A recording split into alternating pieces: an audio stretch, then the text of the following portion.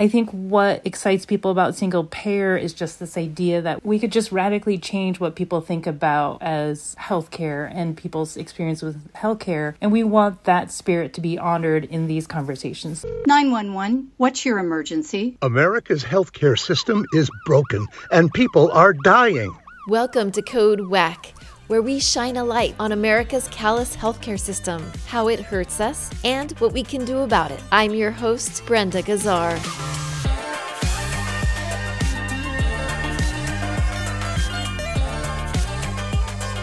This time on Code Wack, what are the main obstacles in implementing a new law paving the way to Medicare for all in California? Where does the biggest opposition lie? And what's at stake if the law doesn't fulfill its mission? To find out, we spoke to Irene Kao, Executive Director of Courage California, a progressive grassroots advocacy organization. She's also a board member of the Single Payer Advocacy Coalition, Healthy California Now. Welcome back to Code Wack, Irene. Thank you for having me back. Last time, we spoke about a new California law that paves the way for single-payer healthcare. One of the main things Senate Bill 770 does is compel state leaders to start having conversations with the federal government about how to qualify for a federal waiver to unlock federal funding. What are the main challenges in implementing this law? You're taking the government of the largest state in the nation and you're taking the federal administration. So two huge bureaucracies, two big systems need to be talking to each other about this. So I think one of the challenges will be, how do you get these two administrations, these leaders in California and at the federal level talking to each other? But how do you also ensure that this doesn't just become sort of an in the weeds process, but really becomes a much broader conversation about what are the transformational opportunities that we have with a single payer system, and what are the other broader conversations that this could really be inspiring about other reforms to the healthcare system that we have now, right? Because I think sometimes when folks look at policy or something as technical as a waiver, state and government contracts and sort of RPs are notoriously very in the weeds, very detailed. And so it can be very easy to get caught up in sort of these very specific aspects of it or the process. But again, I think what excites people about single payer is just this idea that we could just radically change what people think about as healthcare and people's experience with healthcare. And we want that spirit to be honored in these conversations. So I think that will be a challenge. Got it. I think another really big challenge is, of course, the healthcare insurance industry, very profit driven. We've seen how they've generated hundreds of millions of dollars in profits for themselves, for their CEOs, while a lot of Californians and folks around the country are struggling with their copays, their deductibles, their day-to-day healthcare costs, their prescription medications. And that disconnect has been really hard on folks.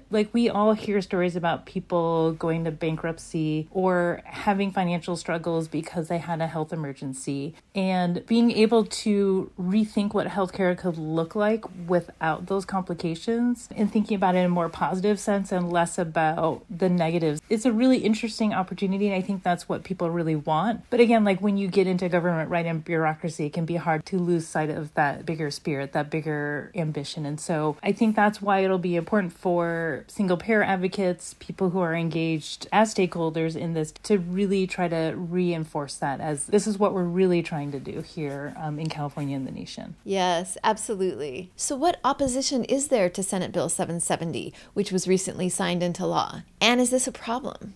I think that the real opposition is that we saw for this bill and that we're going to see every year is from the healthcare insurance industry. That's not going away, obviously. And I also feel like 2024 is going to be complicated because everyone is going to just be very aware of the elections that are happening and the different outcomes and potential for what that means. So 2024 is really critical because we know right now here in California, we have a Democratic supermajority in the state legislature.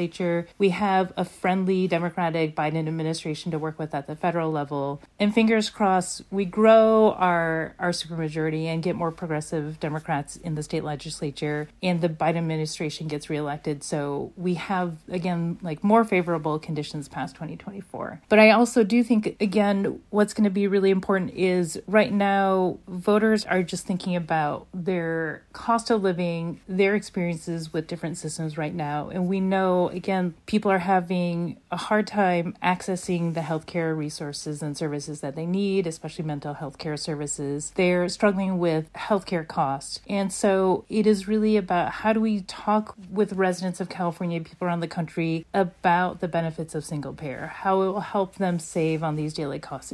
They won't have to keep facing these barriers to accessing care and services. And it's really important because I think sometimes doing lobbying and bill advocacy, you can get very focused on sort of the inside game and talking with legislators and talking with other activists. But it's really important for us to make sure that we are broadening these conversations and bringing folks who want these changes, who want these reforms in the healthcare system more into this process. And so for me, it's sort of like the playing chess. We've got to handle a lot of different aspects of making sure that single payer is successful. And of course, I think engaging and responding to the diversity of Californians is going to be the number one priority. And that's going to take time, and that's definitely going to need to happen also in 2024 and beyond 2024 as well. Got it. It's hoped by many that a single-payer plan would include long-term care coverage. Why is this so important today and for our future? I'm in my mid-40s, and my parents' generation are in their 70s and 80s. And it is more and more a question now for me and my partner of what does long-term care mean for our parents? What are we planning for? And I know for some people, this is even more immediate. I have several friends, several colleagues who are caretakers for their parents, for children or family members with long-term disabilities. And over, I hear so much about how their access to healthcare is so fractured. It's so expensive. So when we think about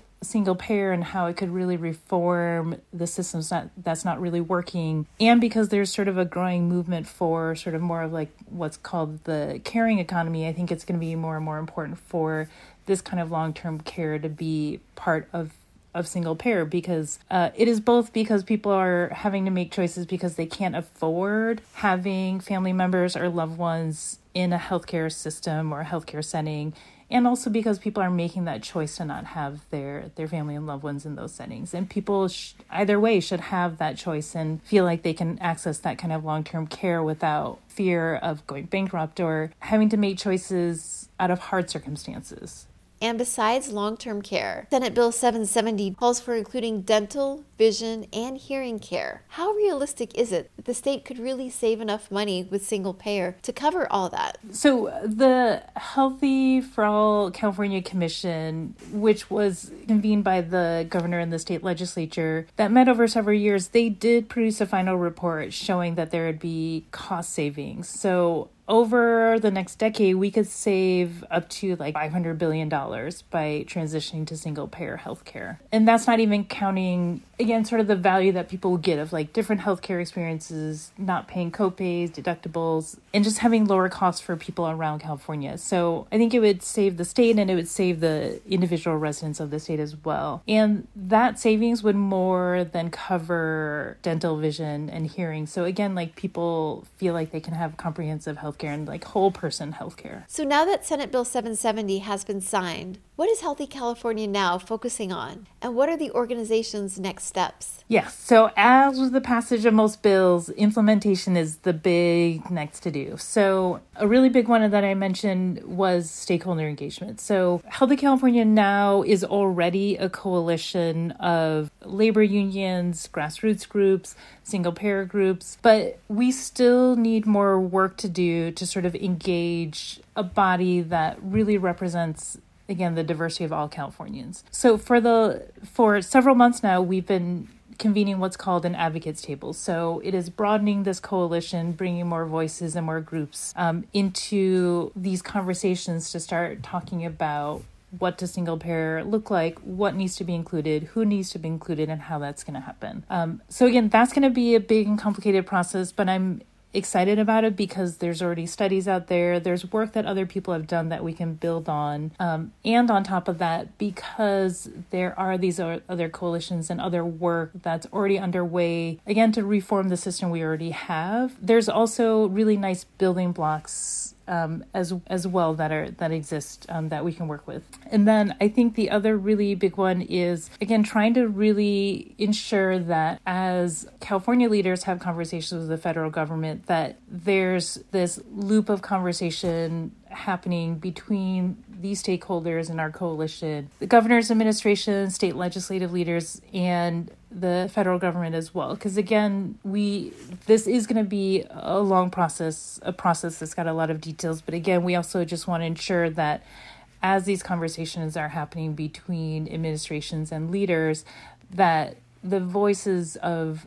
these diverse stakeholders are still very much centered in that. So I think that's going to be a big one. I think the third one is really going to be a lot about communications and really connecting with residents around California. So, as the things happen, bills pass in Sacramento, but I don't believe actually most people in California know what bills have passed and what the implications are. And given how we know how popular single payer is in California, I think it'll be really important for us to start being a lot more public and speaking with a lot more people in California about what do you want here for healthcare in California? This is what's already in place, and this is how you can engage. Because at some point, we will have a report that will invite public opinion. But we already know, right, that the activists will show up, people who are paying attention to policy, who are already engaged in Sacramento or already in conversations with maybe their state representatives are more likely to show up. So it's really about the people who are most deeply impacted by the issues and the problems in our healthcare system now who also need to be vocal. And obviously there's an intersection and overlap between those two, but we just really want to make sure that when we're talking about public comment, it really is about the public. But, we need to get people ready to speak to it, to share their stories, and to advocate for what they know will help them solve some of the issues and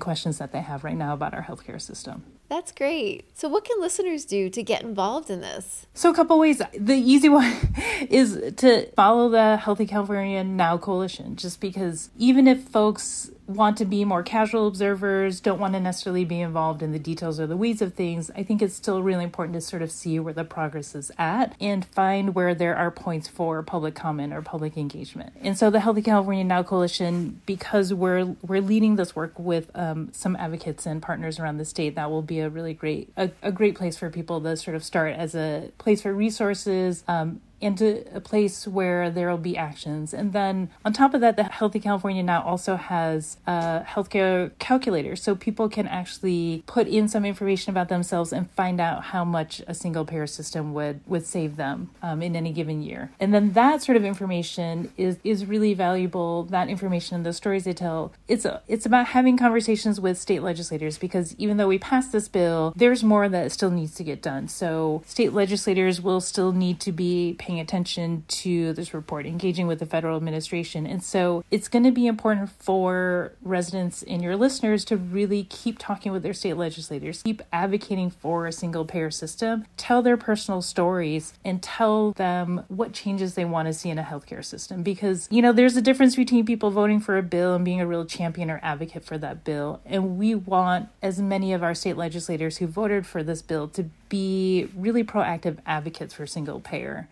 And so the more we have that, again, the more we open up this possibility that single payer can really be transformational and not just, this sort of process that our leaders go through to get particular outcomes. So again, pushing it will be really important because, even when this bill was going through in the Capitol, we were just having a lot of conversations. A lot of our legislators were uncertain. They were feeling pressure from different sides. And so the more they hear directly from people who live in their districts and the more they hear personal stories, I've seen how state legislators have been really moved by people being very candid with what they've experienced personally or with their loved ones and their family. And that really does make a difference. I know a lot of people say that, but it really does make a difference. I've seen legislators change their minds. I've seen the looks on their faces when they've heard these stories. And, for legislators who are sometimes maybe hesitant or maybe aren't champions, sometimes it is a personal story or these constant interactions that make them really deeply understand this and feel a lot more passionate about this issue. Yes, I totally agree that stories definitely can change hearts and minds, especially in healthcare, because there's so many horrific stories out there. Thank you, Irene Kao of Courage, California. Do you have a personal story you'd like to share about our Wack healthcare system? Contact us through our website at heal-ca.org. And don't forget to subscribe to Code Wack wherever you find your podcasts. You can also find us on progressivevoices.com and on Nurse Talk Media. Code WACK powered by Heal California, uplifting the voices of those fighting for healthcare reform around the country. I'm Brenda Kazar.